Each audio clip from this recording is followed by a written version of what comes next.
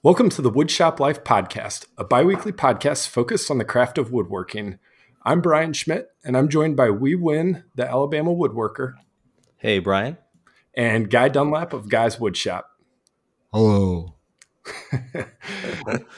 This podcast is intended to answer questions from you, the woodworking community, and give you some of our perspectives on how we get things done in our own shops.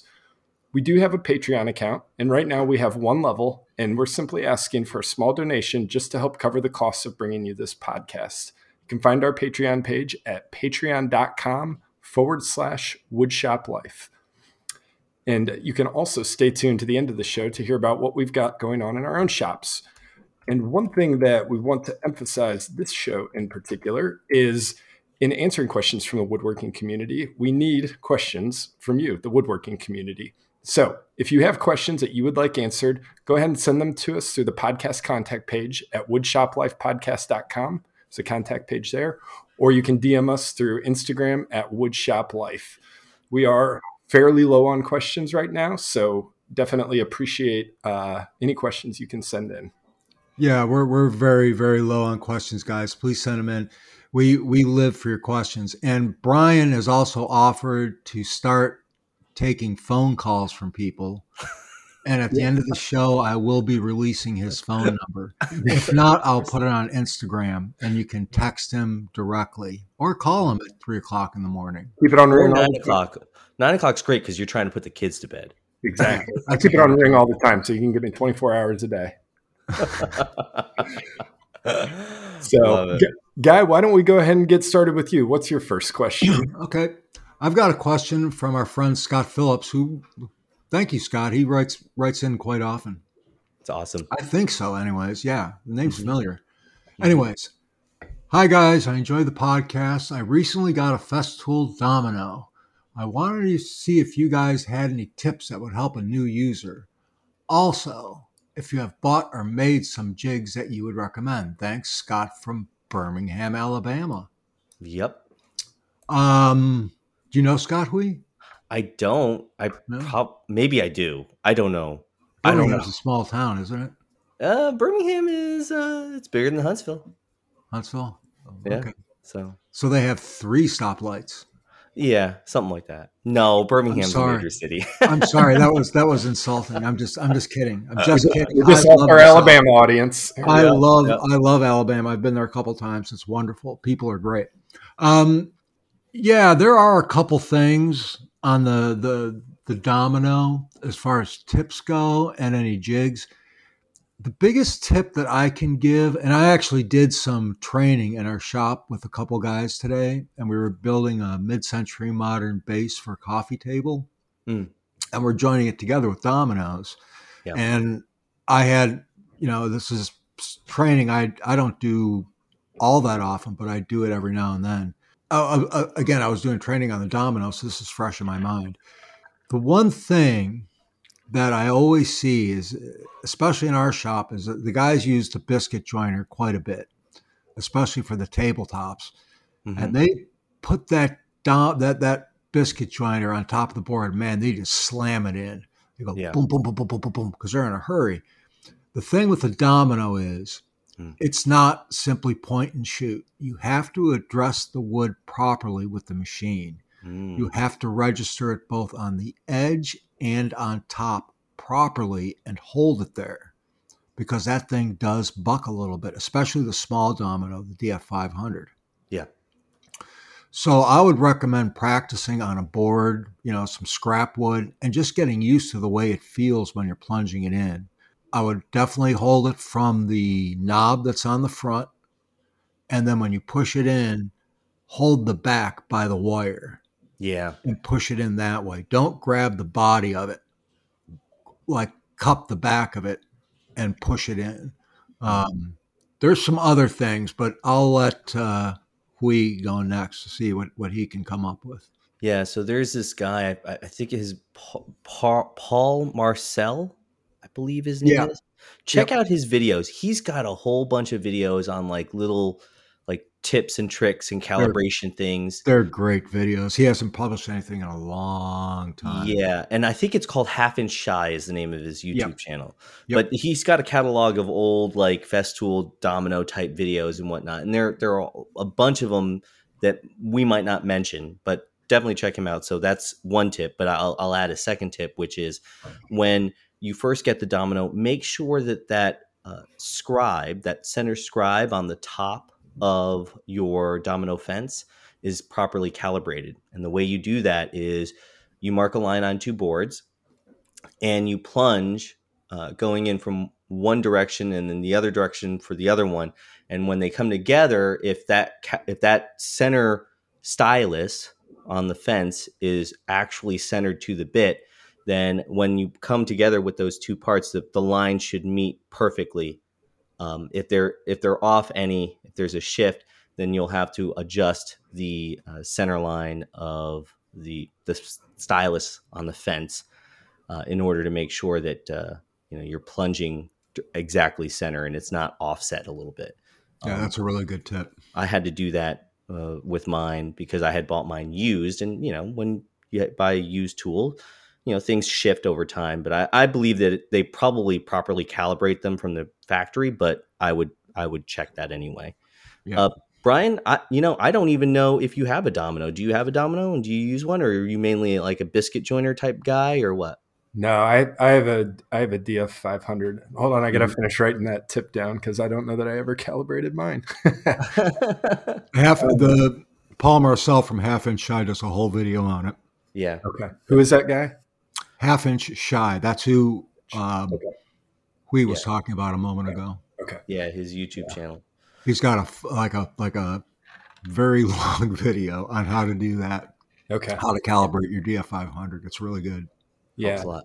So as far as like useful tools or accessories, jigs that can accompany it, I recommend the Dama plate from Seneca Woodworking. Yeah. And the way that so what the Dama plate is it is a fixed fence solution that actually mounts onto the bottom of the domino, I guess, and then you end up holding the domino upside down from its normal orientation.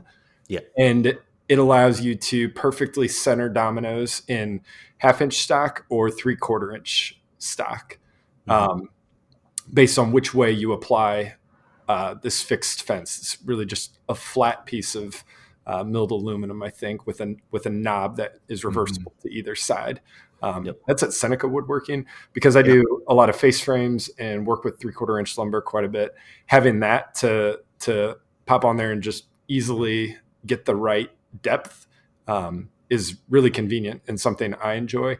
And I think that the fence is the regular fence on the domino, I've heard, is prone to deflection, and I find this to be a more stable solution for referencing off the top of the board.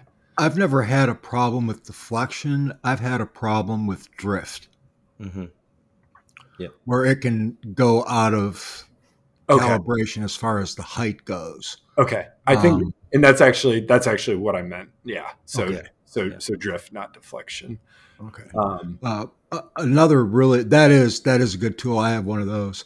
Another really good jig that just came out a while ago. There's one more I want to talk about, and hopefully Hui picks up, because I know he's got one.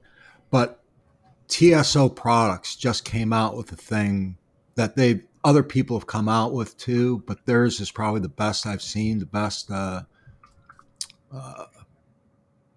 adoption of it. They call it the Bigfoot, and it's a 90-degree fence that bolts on the bottom just like the Dama plate does. Yeah, but it gives you an extra platform underneath it. It really helps, especially when you're doing a lot of vertical plunging. Vertical plunging, yeah. So if you're using a domino for cabinets, it's easy to plunge the end grain.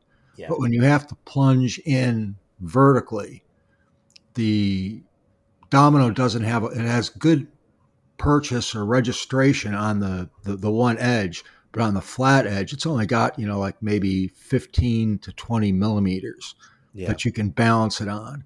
This gives you, probably about 4 or 5 inches. It's a big ass piece of aluminum. Yeah. And it works with both the DF 500 and the 700. Okay. So you don't need two of them. Just one will cover both. But Now, go ahead. I'm sorry. I was just going to say, that's a really, really good jig Yeah. to have. Yeah. I have one. I haven't used it yet.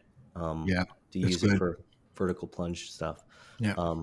But I haven't done a lot of cabinet work in a little while now. I'm trying to think what other accessory you're thinking of that you're hoping that I would pick up on.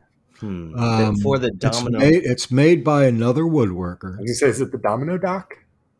The Domino Dock. There we by go. Ramon Valdez.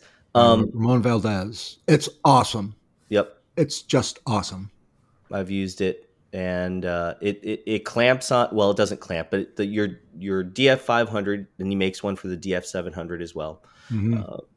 Mounts vertically into this dock, and you can then attach it to a vise of whatever type, and it allows you to use your domino in a stationary position. You'll bring your workpiece, particularly thinner stock, smaller stock, clamp it to the fence, and plunge it down using your hands. So you're not pressing into the domino, but you're pushing the domino down from the fence. It's great especially if you got to batch out a whole bunch of like small parts. Yep. It's a really handy tool. I was doing a bunch of face frames with the domino, and I was using I don't know what the stops are called, but it's a jig that goes on the front of it, and it's got two little wheels, and a thing goes in and out, so you can center a pin. Yeah, you know what I'm talking about? Yeah, I can't remember. I don't know what it's called. Comes with it, right? Yeah. Oh, it comes with the better kit. Yeah. But yeah, I had a bunch doing it, and that thing was awesome for that. I just slap it in there, boom, done.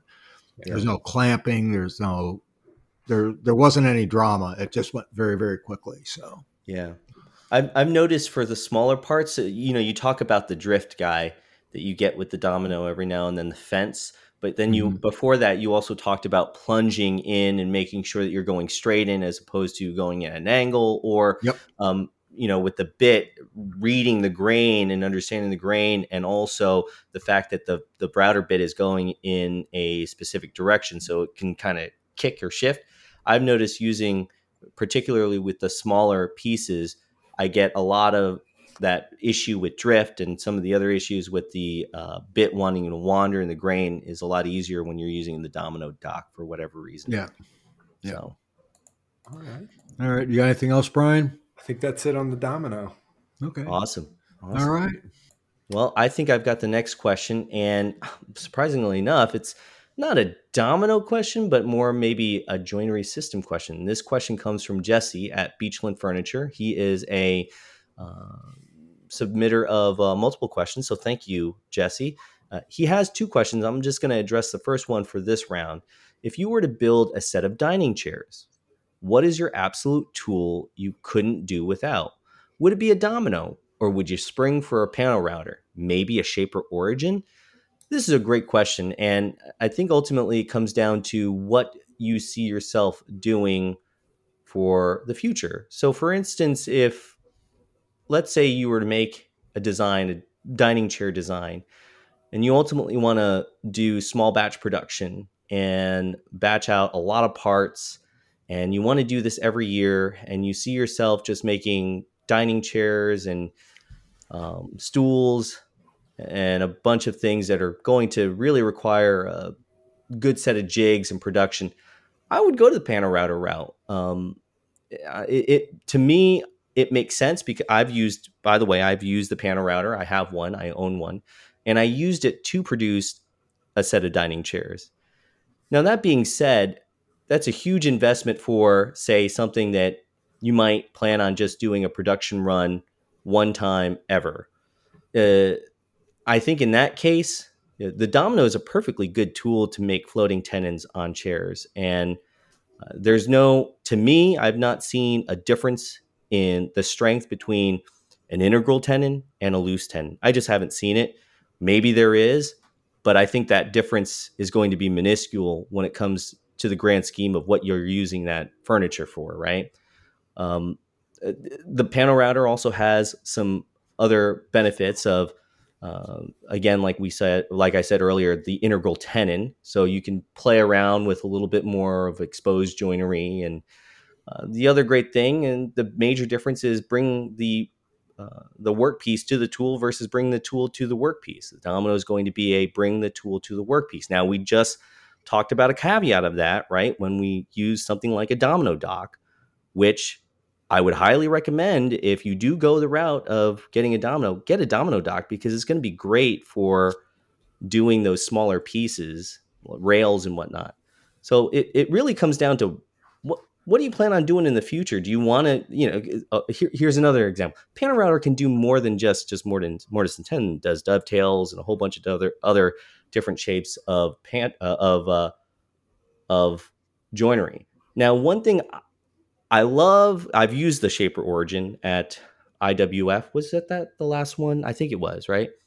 In Atlanta.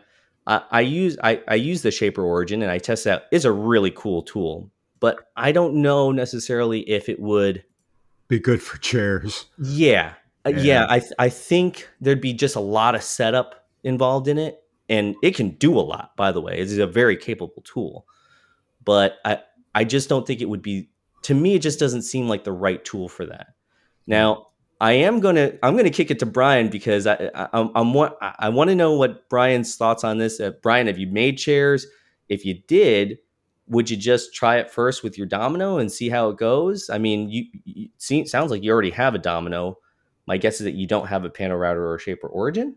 Correct. Yeah, I do have a domino. I do not have either of the other tools. Mm-hmm. So we are we being my son Bryson and I, we are actually building a chair right now. It's his design. He's 11 and a half. So we are using screws, because it only needs to hold his 75-pound frame. And we're gluing and screwing this thing together piece by piece.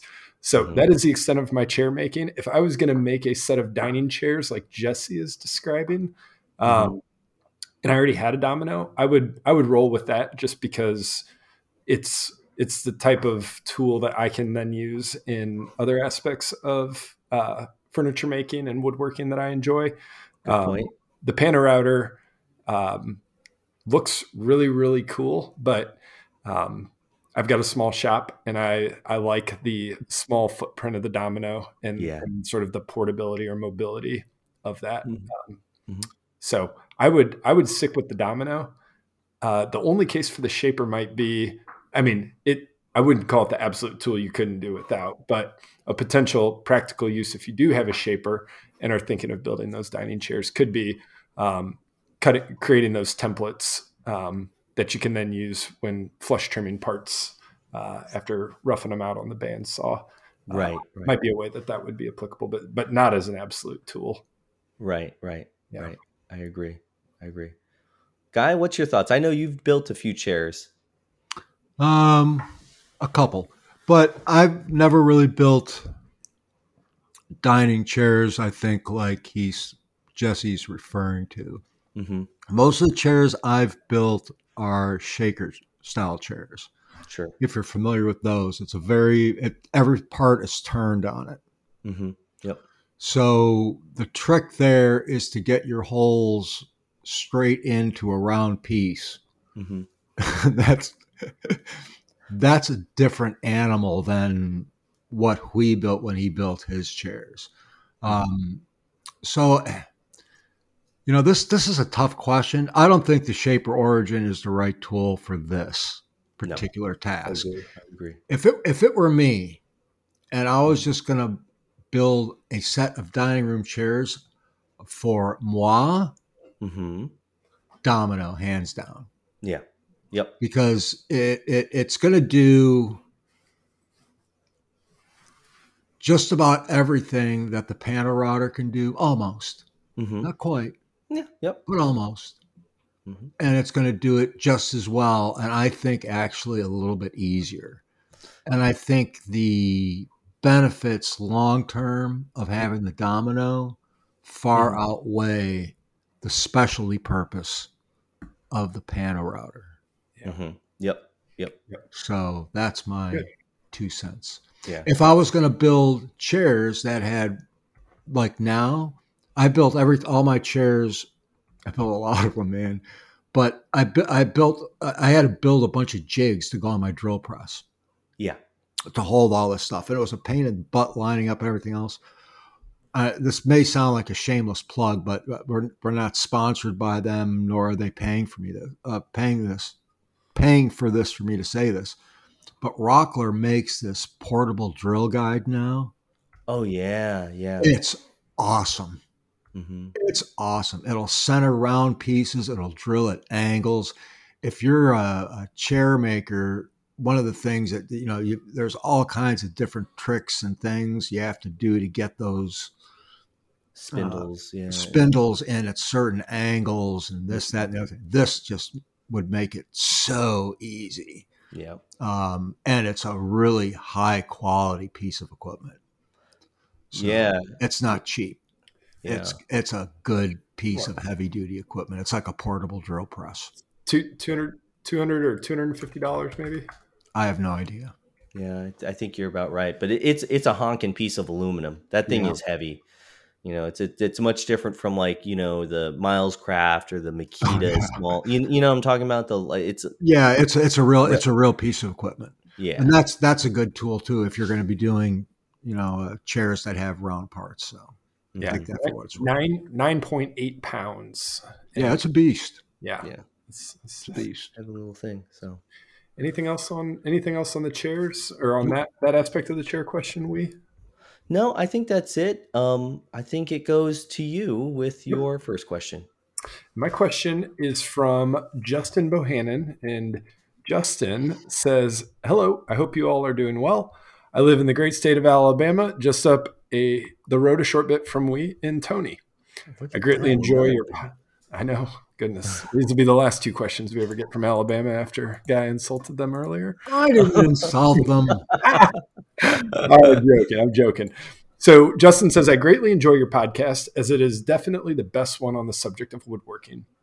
I would consider myself the hobbyist woodworker, although I have built some commissioned pieces. I have a rigid contractor saw mounted to the mobile stand that it came with. I use this saw for all sorts of projects, including ripping full sheets of plywood. My question is concerning the riving knife. Are there any benefits to the dang thing? I may have bent mine during a previous operation, but it seems to me that it just gets in the way and prevents me from being able to move material smoothly through the blade and is causing burning in some or most of my cuts. Also, I am using the blade that came with the saw. Should I swap to a different blade? Is the brand of blade as important as the type of blade?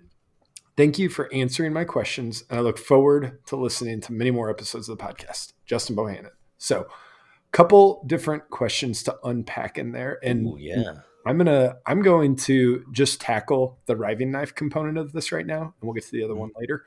Yeah. He says, "Is there any benefit to the riving knife?" And the answer is yes. The riving knife. I couldn't imagine using a saw without a riving knife, and what the riving knife does is when you push your workpiece through the saw blade, the riving knife keeps the sections of the board, once it's past the blade, from closing up. And if it were, it basically acts as a splitter on the back side of the blade. And if you didn't have that, as you run your board through, and that kerf could close up as tension is released in your board. And if that kerf did close and pinch on the saw blade, it can create kickback, which is really, really dangerous. My dad, for his entire woodworking life until about 4 months ago, has been using an old Craftsman contractor saw, and it doesn't have a riving knife at all. It doesn't have any sort of splitter or anything like that, unless you have the overhead guard on it, which doesn't always get used.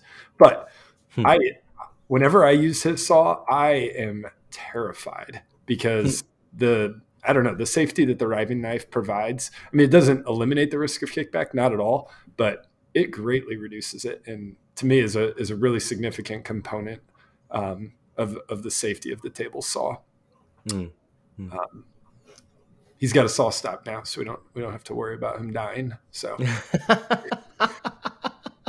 I love it. I love it.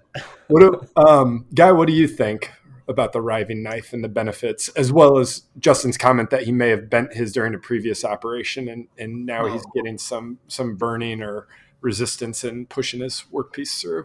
Well, a couple things. Up until I got my Powermatic saw, which was maybe 2014, maybe 2015, I had never used a saw with a riving knife.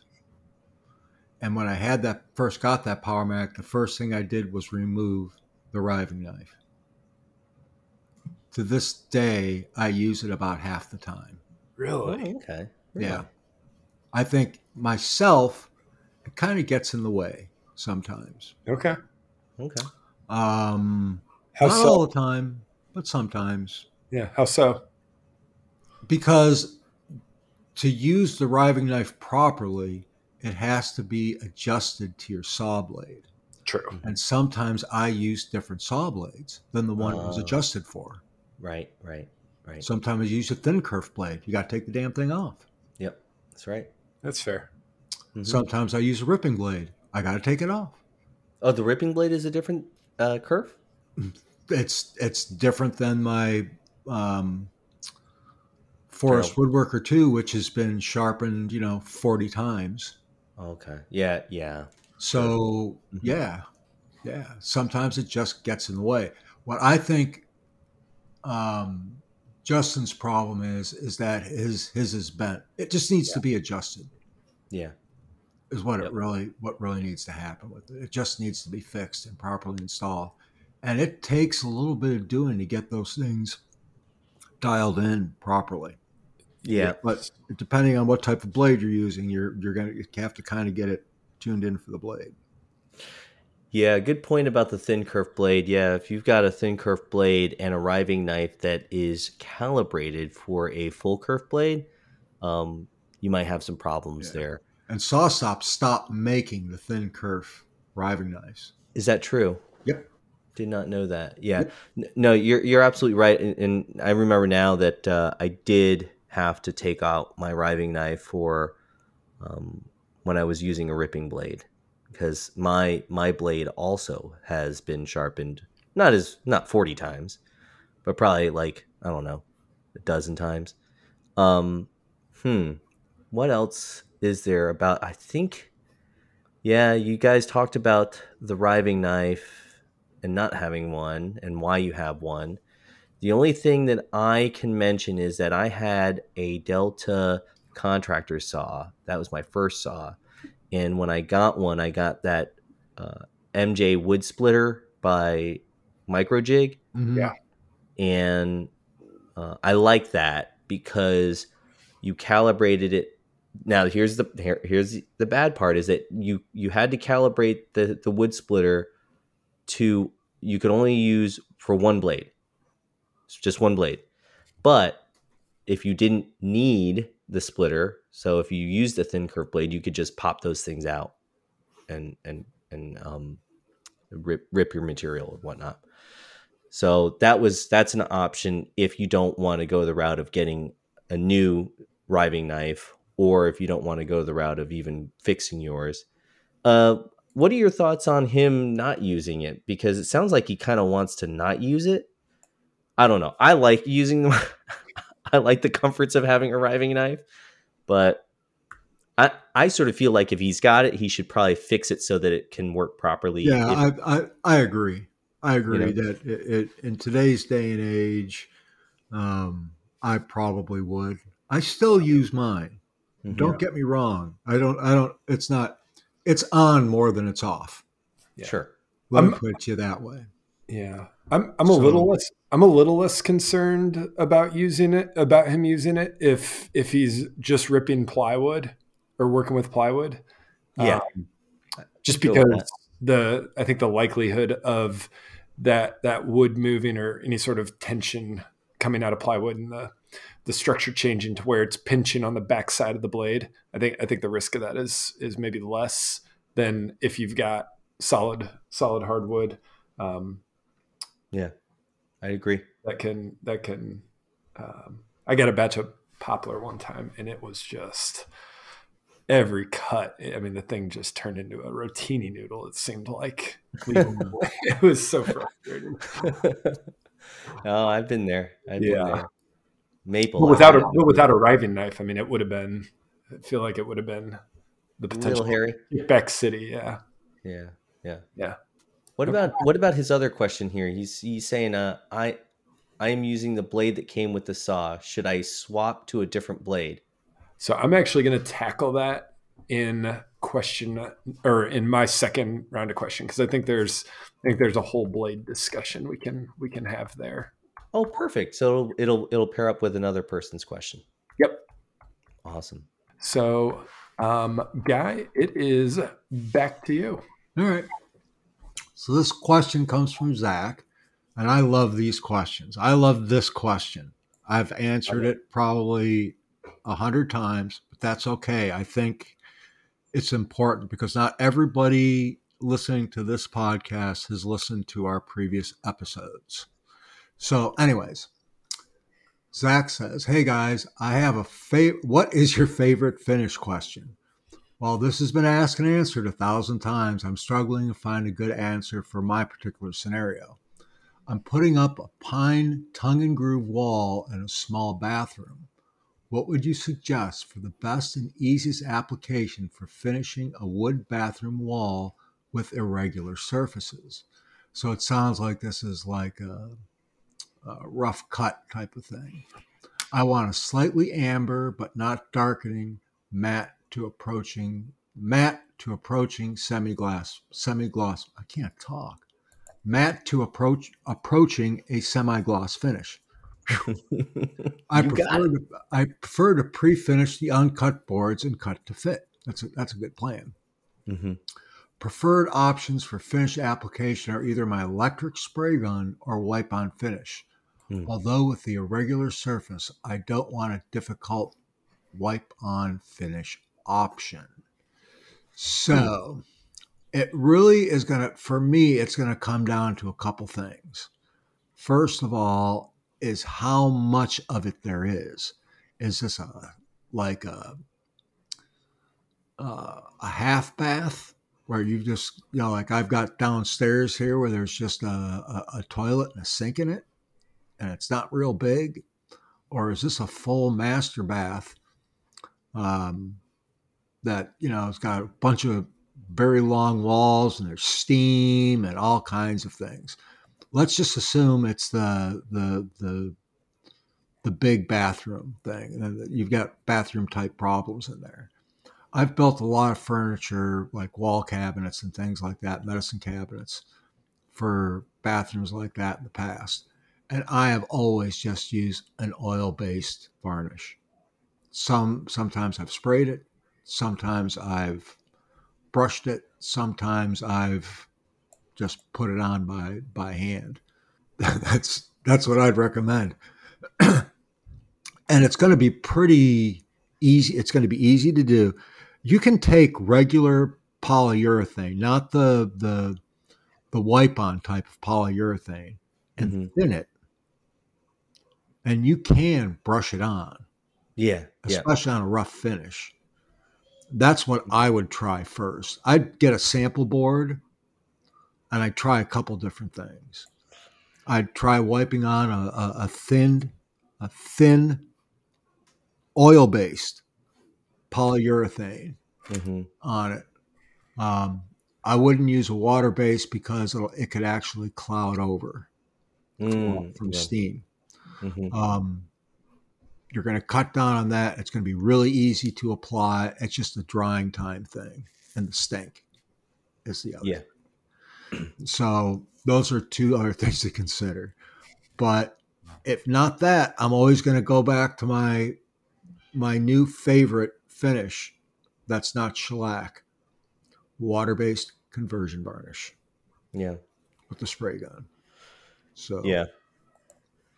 we Yeah, I really like what you mentioned about an oil-based finish, whether it be the regular polyurethane, whether it's a Helmsman or some type of spar urethane. But with the irregular surface, I think you're going to be better off with that type of a finish versus a wipe on finish. And the application, I think, again, to reiterate what Guy said, I think you're going to get better results with a brush over a foam yeah, application I hate to brush. interrupt, but the spar urethane is not necessary because it's not going to be that subject to that much UV light. That's where Okay. spar urethane really comes in. So in It's, terms it's of the just UV resistance. moisture resistance, just a regular Yeah, the spar polyurethane. urethane will add something to it, but in a bathroom, it's not like water's hitting it. Yeah, true. Yeah, it'd be steam, and Yeah, hopefully he's got a fan in there. yeah, Um, yeah, but I would still probably brush it on over using a wipe-on varnish. What I've noticed with more rustic or roughened or irregular surfaces is that when you try to wipe on the finish there, it just I can't seem to get it to go on very well because it's almost like it's too thin, you know. Um, so yeah, I would probably brush it on, if not spray it. And if I were to go to the spray route, I would go some type of water-based conversion varnish, water-based not polyurethane, no, water-based conversion varnish, or yeah. well, that's about it, or some type of pre-cat lacquer or something, water-based pre-cat lacquer. Um, Brian, have you done any sort of I guess would you call this shiplapping? No, Yeah, I think it falls in that category. So Zach had said he wants a slightly amber color, but Yeah. not overly darkening. Hmm. Um, with is that something where he can get the color he's looking for with a shellac to start and then finish with that water based conversion varnish? Would would that Yeah. approach work in Yeah. terms of getting to the color with the shellac and then putting a clear over that? Yep. Yeah, he could definitely do that. I think you know what I was thinking in terms of just maybe saving one step where you would get a little bit of that ambering and oil tone effect with, say, an oil-based polyurethane. That's sort of what Yeah. I was thinking. But yeah, he could totally do that too. But I don't have a whole lot to add beyond what you guys said on that one. Next question is yours. All right, so this is back to Jesse. So this is the second question from Beachland Furniture. Besides a captured veneered panel, could you guys get away with 1/16 inch veneer on one side and 3/32 backing veneer on the other side of a panel? Essentially, would you veneer a panel with different thickness of veneers on either side? Reason I ask, I might make a built-in shelving unit with 1/16 inch veneer on the front and some 3/32 inch veneer, backing veneer on the backside that faces the wall. It would be captured with the cabinet carcass dado, so I would assume it wouldn't potato chip, but who knows? Jesse. That's an interesting question. I actually don't know the answer to this, but I would assume that you're balancing the veneer, and the reason why you're balancing the veneer is because you're trying to battle the expansion and contraction that is going to be subjected to just one side of that veneer. So by putting another veneer on the other side, you're counteracting that.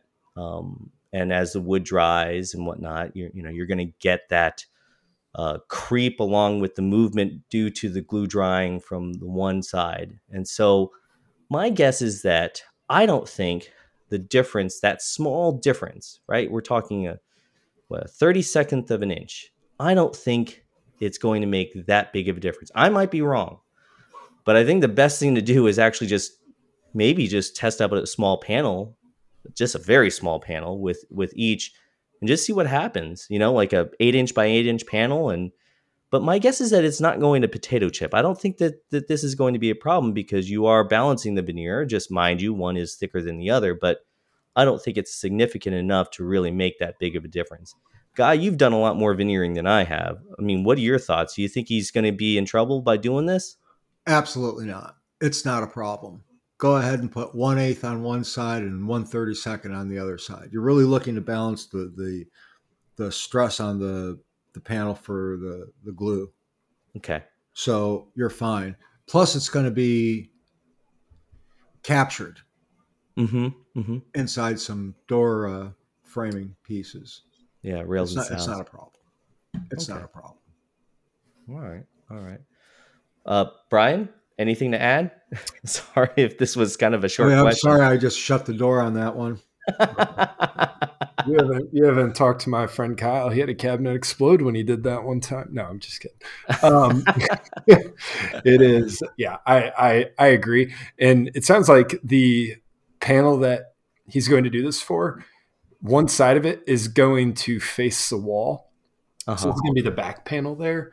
Yeah. So given that, even though it's 50% or 33% different in thickness, it is balanced on each side of the panel, and it's going to be captured in the dado groove. So, I wouldn't be concerned. The big thing is if there's a glued piece of veneer on both sides, the moisture is going to wick about the same on both sides. Yeah. So the panel isn't going to work. Yeah. I've done it. I can't tell you how many times I've put, 1/8 inch, 16th to an 1/8 inch veneer on one side and put really cheap 42nd of an inch backer veneer. Okay. And haven't had issues. Yeah. I have done an 1/8 inch on one side and a 16th on another side. Yeah, it's fine. Yeah. But somebody out there is probably going, oh, what an idiot. He's so wrong. I mean, no callbacks yet. Listen, we're hobbyist woodworkers answering questions from the woodworking community. You're getting honest answers here. We did it. All right. Well, I think it goes back to you, Brian. You got the last one, right? Yep. Last question. So this is going to be part 2 from Justin. We answered part 1 with his riving knife. So he's asking, with his rigid contractor saw, said he's using the blade that came with the saw. Should he swap to a different blade? And is the brand of blade as important as the type of blade? So he also said that he has built many a project on this saw.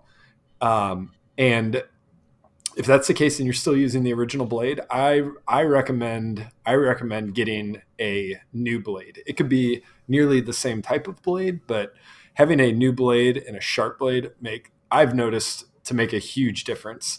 I have a saw stop and I used it for probably the first year on the stock blade, which is a good blade, but yeah, that's a really good blade that comes on that saw. Yeah, but by end of the year and some moderate use in that time, I mean, I was noticing. I mean, it almost sounded different than when it was new. And I ordered a new blade online, and it wasn't terribly fancy. I think it was a $70 just general purpose blade, and I put that on, and it felt like I was cutting through butter. After that, and that's when I realized just how dull my blade had gotten. So if you're using the original blade and you've put a decent amount of work through there, I definitely recommend either getting your blade resharpened, but it's the original, so maybe just swap to a different blade at that point. The other part of his question is a brand of blade as important as the type of blade? And I'll leave that one for you, Wee. Yeah, I think the type of blade is probably going to matter more so than the brand of blade. I don't know. That's a hard question because you can get some really bad blades out there. But for me, I'm either using a general purpose or there's another one, general purpose and a combination blade. Yeah. one of one or the other is fine. In my opinion, I like. Which one has the flat raker? The general purpose blade is like Is what a forest woodworker 2 is. Yes, and I have one of those, and then I have a combination blade. The combination blade has a flat raker, which helps with giving a little bit more of a cleaner flat bottom. You still get little tiny dog ears, but not nearly as big as, say, when you're doing a plunge cut or a trenching cut, as our friends across the pond like to say. When you're doing a trenching cut, you'll tend to get like those dog ears, I think, on a general purpose blade.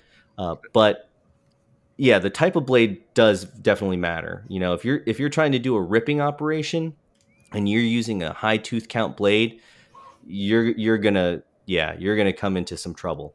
You're gonna get Unless a you're lot of using a burning. high tooth count blade for ripping plywood, because there is no True. such thing as ripping or cross cutting plywood. It's all the Cor- same.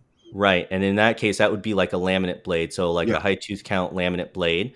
So Hmm. yeah, the blade definitely matters. You know, if you're doing full sheets of plywood, I bet you're gonna love a laminate plywood blade. You're gonna love the clean cut that you get both on the top and the bottom. And it's it's not going to be a cheap blade. I can't imagine any high tooth plywood blade. I mean, are there? Does like Diablo sell? Like the big box store brands, do they sell like laminate? I guess they do, right? I don't know. I've I don't never. know. I have no idea. I would assume so. Yeah, Yeah. they have it's a 10-inch 84 tooth laminates and non-ferrous metal saw blade for probably $50-$60. Yeah. That's pricey. Yeah. Yeah. But you know what? For $50-$60, big box store, I'd give it a try. I really would if this is something. Yeah, give it a try. And then if you really like that, maybe try to go for a little bit more pricier blade and see if that, one that can be resharpened, that's just going to last in your shop for a really, really long time. My experience with blades from the big box store is that they just don't have a significant amount of carbide really to resharpen. You might be able to get one or two sharpenings out of them, and that's about it. Whereas a pricier blade or a quote unquote name brand blade is going to have high quality A carbide. premium blade. A premium blade, Premium. premium blade is going to have a lot more carbide on it, and is going to be able to be resharpened. I mean, Guy is talking about what, 40 years. Oh, I 40, haven't had it for 40 years. I bought it in the mid 90s. So it's, You are 30 old. years maybe. 30 years. I mean, okay, so I was 10 years off. At that point, does it I have matter? no idea how many times I've sharpened it. It's been sharpened a bunch. It's Yeah. definitely not 1/8 inch kerf anymore. That I know. Yeah, but it's lasted you a long time. Yep. Yeah. Spending a little bit of extra money on a good quality blade, it's one of those things that I think is just really worth it now that I've done it. Well, I don't know. I don't know if that necessarily answered the question fully. Yeah. What blade do you use? I use a general purpose blade. So I have right now, it's by, Yeah. What brand? oh gosh, QD. Oh, I can't even remember the name. It's some family out in Ohio. Oh gosh, I'll get it for you. But it is a general purpose blade. It's very similar to the Forest Woodworker too. Got it. Yeah. I have two blades that I rotate between, and one is a flat top ripping saw blade because I don't have a dado stack. So I like the flat top ripping saw blade, which is a 24 tooth for creating just flat bottom grooves or dados in boards. And I got all of my blades I've ordered from the Wood Tooling Shop, which I think they're in North Carolina, but blades imported from Italy. I don't think that really matters for much other than that's what they say on the website. But I've been for the price, I found it to be a good blend of quality and value. The other one I'll use is just a 40 tooth general purpose saw blade, so with alternate tooth bevel. So, and then usually I'll leave one in and use it for lots of things that the other one would be better at. So I'm lazy. So do you plan on going the data? Do you have a SawStop by the I chance? do. Yeah, I've got a PCS 175. Okay. Do you plan on getting a dado set at I just sort of wonder with the amount of cabinet work that you do. I didn't know if. Yeah. Oh no, you don't assemble with dados, do you?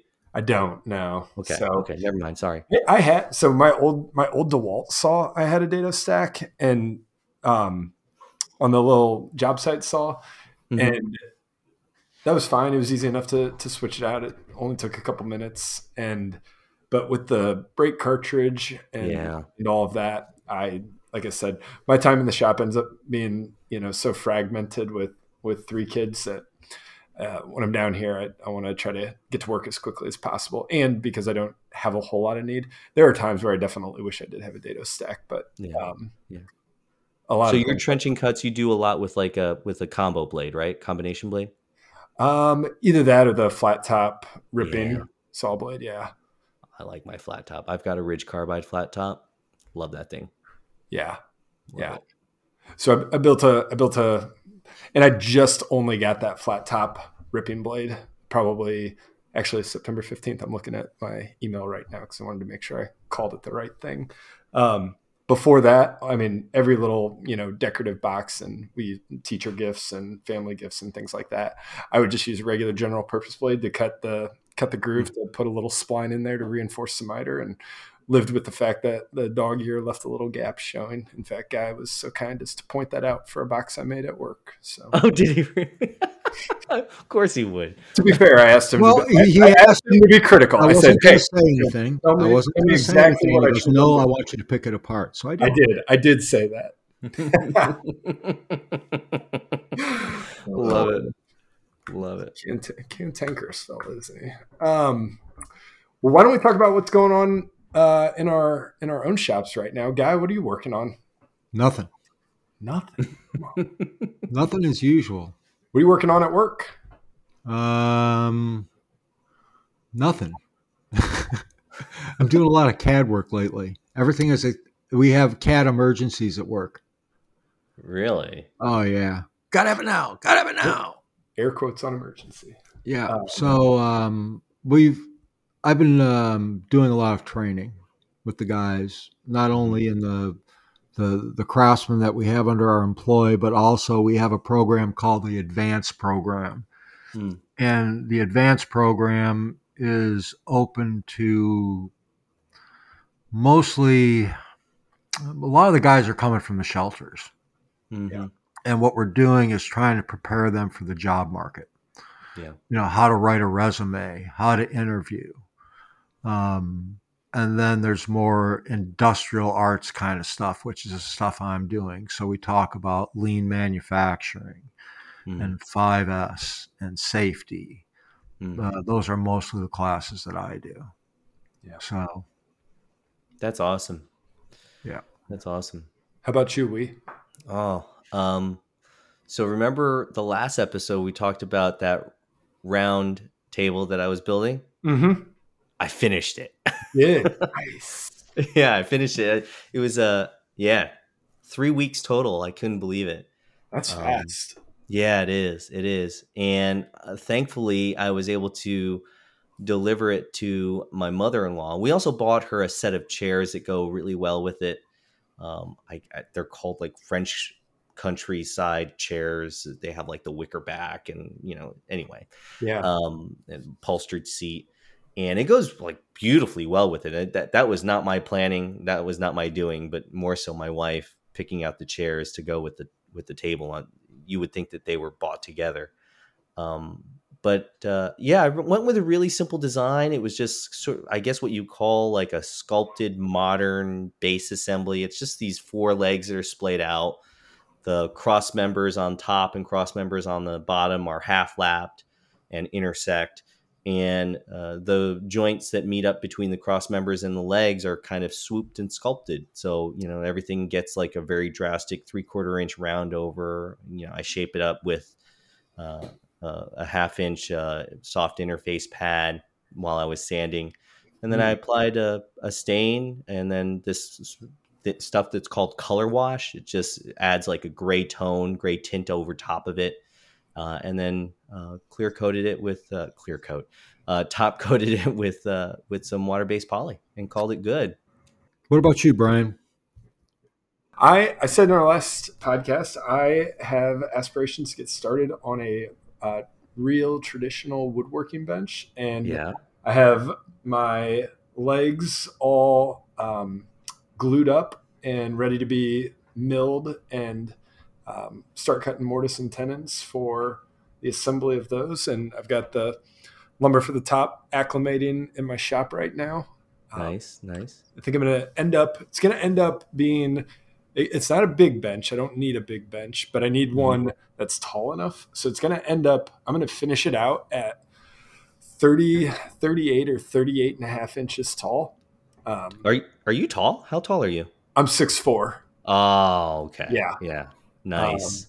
So I toyed around with the idea of just making it a regular height, and I had a surface my table saw is about 34 inches off the ground, and I thought about working at that, and it was going to kill my back to be able to reach over and look at that. So I said, we'll build it tall, and I've got a Moxon vise too that I can even make a little taller if I really need to bring small parts up higher for detail work. So Nice. Going to continue to work on that. Probably most of that'll be in January. So What's it made of? hard maple. Nice. Okay. Yeah. Nice. Kind of nice. Kind of nice. Yeah. Not that nice. Well, I mean, it's hard. It It was an uninformed purchase for some reason. I said, "Hey, hard maple. I see workbenches that are made of that. I wish I would have made it out of ash." Can you get ash where you guys are? Oh yeah. Yeah. Not for much longer. Yeah. No, Yeah. We can still get it. We buy a lot of it. We do. We just got 5,000 board feet in. Yeah, at something work? like that. Yeah. So what happens? 16-foot length. What happens if you can't get it? What are you guys going to go to? Poplar? Quarter sawn red oak. Quarter sawn red oak. Yeah. It's not your grandma's red oak. This is It's quarter sawn. It's quarter sawn and stains beautifully. Yeah. Well, most of our furniture that's ash, Yeah. it all gets stained. Yeah. So the red oak, red oak is pretty much garbage wood, but for staining, it's going to be fine. Yeah. In a quarter sawn, it really is pretty It nice. looks nice. Yeah. It looks really nice. Still machines like red oak, which is, Yeah. Yeah. But Then we don't products. have to machine a lot of it because we're just making tabletops out of it. Gosh, I've been building with a lot of red oak just because it's very abundant and it's easy to stain. But you're right. You do have to try to watch out with that grain. I try to stay with the riff sawn stuff as much as I can, particularly for parts. But anyway. Yeah. So yeah, that's about it. I think that'll do it for this show. Please remember this podcast is here to answer questions from the woodworking community. So if you have woodworking questions and we need your questions, please send them to us to our podcast contact page at woodshoplifepodcast.com or DM us through Instagram at woodshoplife. We would also like to thank everyone who left us a 5-star review on iTunes. It really helps in the search rankings. And of course, truly appreciate your support and feedback. I am still working on my New Year's resolution to create a social media profile. I just got a new phone that doesn't have a broken camera, so I can start taking a few photos to build that profile with. So I'll have more on that in an episode or two. But where can we find you? You can find me at alabamawoodworking.com, all alabamawoodworker.com, excuse me. And all the links to my socials are on my website. And Guy, where can we find you? Just Google my name or Guy's Woodshop and you'll find me. Awesome. Well, great. Thanks everyone for listening, and we'll talk to you in a few weeks. All right. See ya.